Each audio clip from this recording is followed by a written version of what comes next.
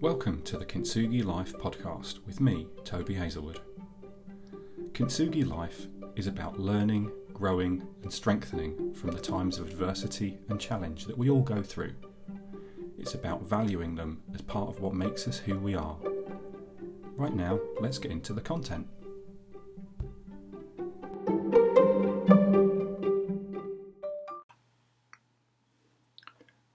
Hi, and welcome to this episode of Kintsugi Life with me, Toby Hazelwood. This episode is entitled, Am I Seeking Success or Certainty? And it's about how I've gone through a process of understanding and figuring out what exactly my why is in life. It's based on an experience I had, and I like to term it as how our snake oil salesman helped me to discover my why. A few years ago, I attended a weekend personal development seminar along with my wife. I went with a mix of open-mindedness and scepticism, hoping to come away with something life-changing. The event served up a number of positive ideas and takeaways, but I was also a little annoyed that most of the guest speakers were clearly only there to sell their own training programs. Most of them offered a one-time only, never to be repeated discounted ticket to future events and training to those who signed up on the day. Some of the busiest people at that seminar were those manning the sales desks at the back of the room. I've since learned that this is pretty typical for many such events.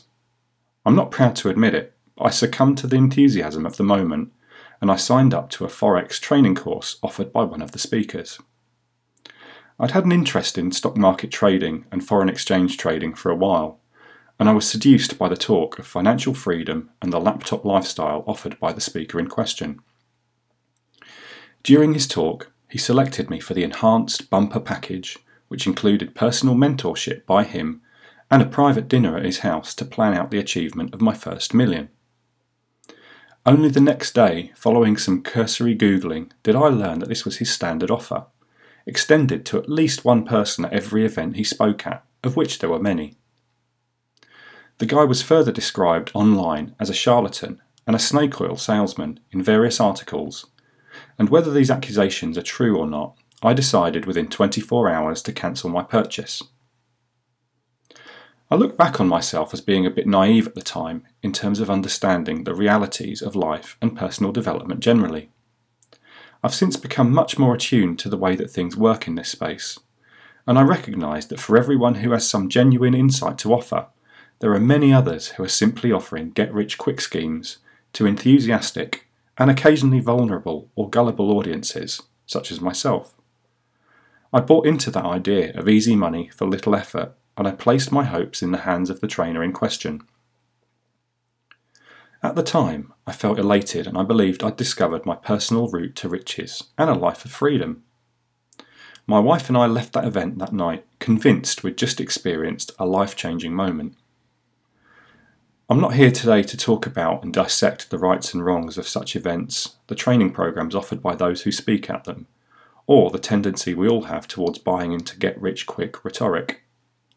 Instead, I want to share my analysis of the feelings I enjoyed in the aftermath of that day, which I felt were unique and haven't been experienced to the same degree since. I remember sitting in a restaurant with my wife that evening and feeling a degree of calm and serenity that I've seldom enjoyed in life. As we sat and discussed the events of the day, it suddenly felt like we had a new perspective on life, one based on certainty and comfort that was assured for the rest of our lives. This came thanks to the life-changing opportunity in which I just invested. The assurance provided while I was on stage discussing the path of my future life, now that I'd decided to invest in training and mentoring with this self-styled guru, had convinced me that our financial future was guaranteed. I realise, as I talk about this, that I was foolish to believe and buy into it to such a degree. All I can say is the source of that feeling and the substance of their claims were largely irrelevant to the feeling it evoked in me at the time. I felt as though whatever it was that I was seeking from life, be that financial and time freedom, wealth or stability for me and my family, were all suddenly guaranteed and assured. I can't begin to describe exactly how good that felt. It crystallised for me somehow that everything was suddenly going to be all right, I believed that whatever barriers existed between where we were and where we wanted to be had suddenly been removed through the riches that I would soon be receiving from my trading. It wasn't just about the money either. It had instead unlocked a genuine sense of we are going to be okay for me and my wife. I've since pinpointed that that feeling came from the false promise of certainty, security, and order. Taken as a whole, I felt a little foolish for buying into the sales pitch.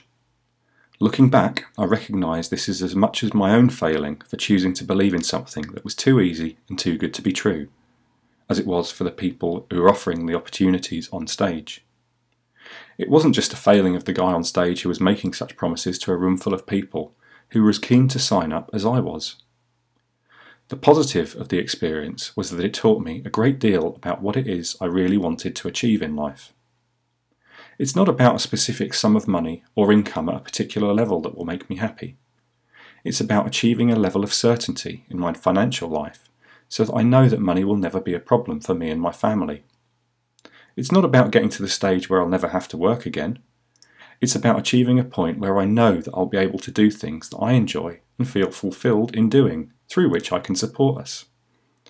It's not about building an isolated and cosseted existence where we can sit in an ivory tower, oblivious to changes that are happening in the world around us. Instead, it's about being in a position where our lives allow us to flex and adapt to the changing world around us.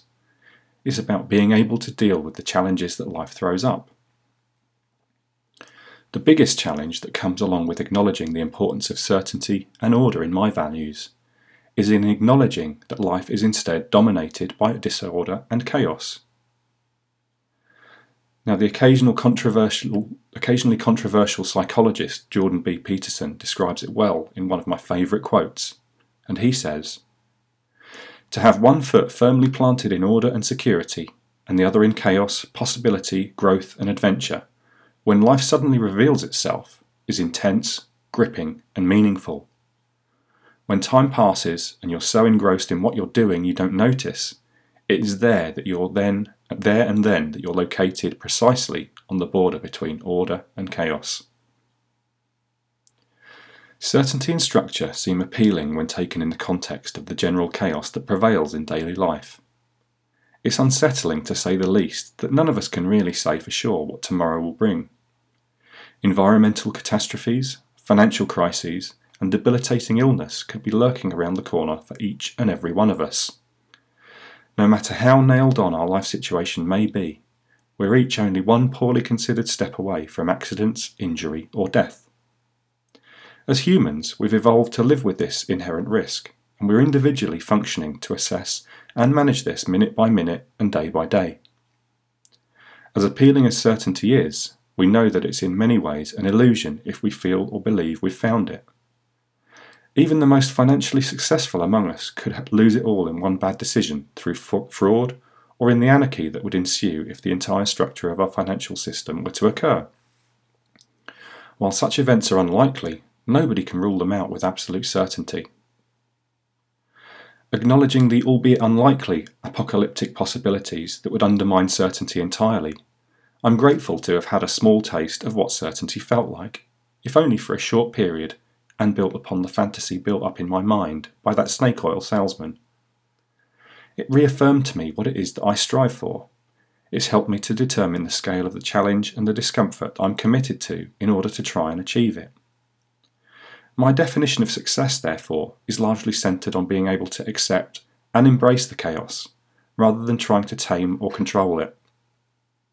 She or he who is most successful in their life, in my view, is the person who can accept the chaos around them, but still find the ability to enjoy peace, calm and serenity through the life they've constructed for themselves. I'm not looking to create a world-dominating corporation, since the potential reward for such a thing that it would offer would be undermined by the associated risk.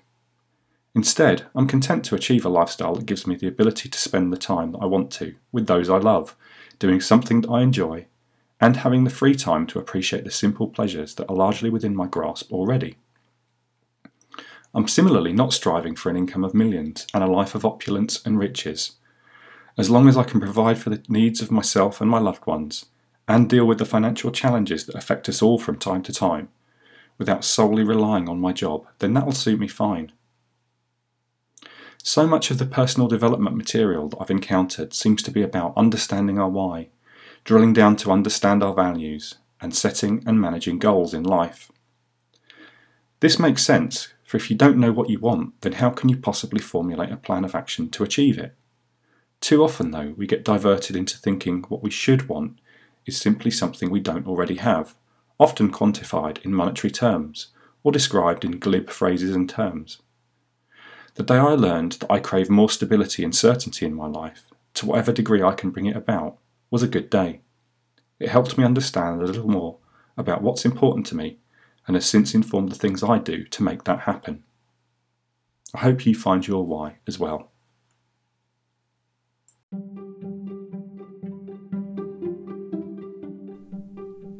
You've been listening to the Kintsugi Life podcast with me, Toby Hazelwood. You can email me on toby@tobyhazelwood.com. I'd love to hear your feedback. I'd love for you to leave me a positive review if you feel I'm worthy of one, and I'd also love for you to share this with anyone else who you think might benefit from the content. Until next time, this is Toby Hazelwood saying goodbye.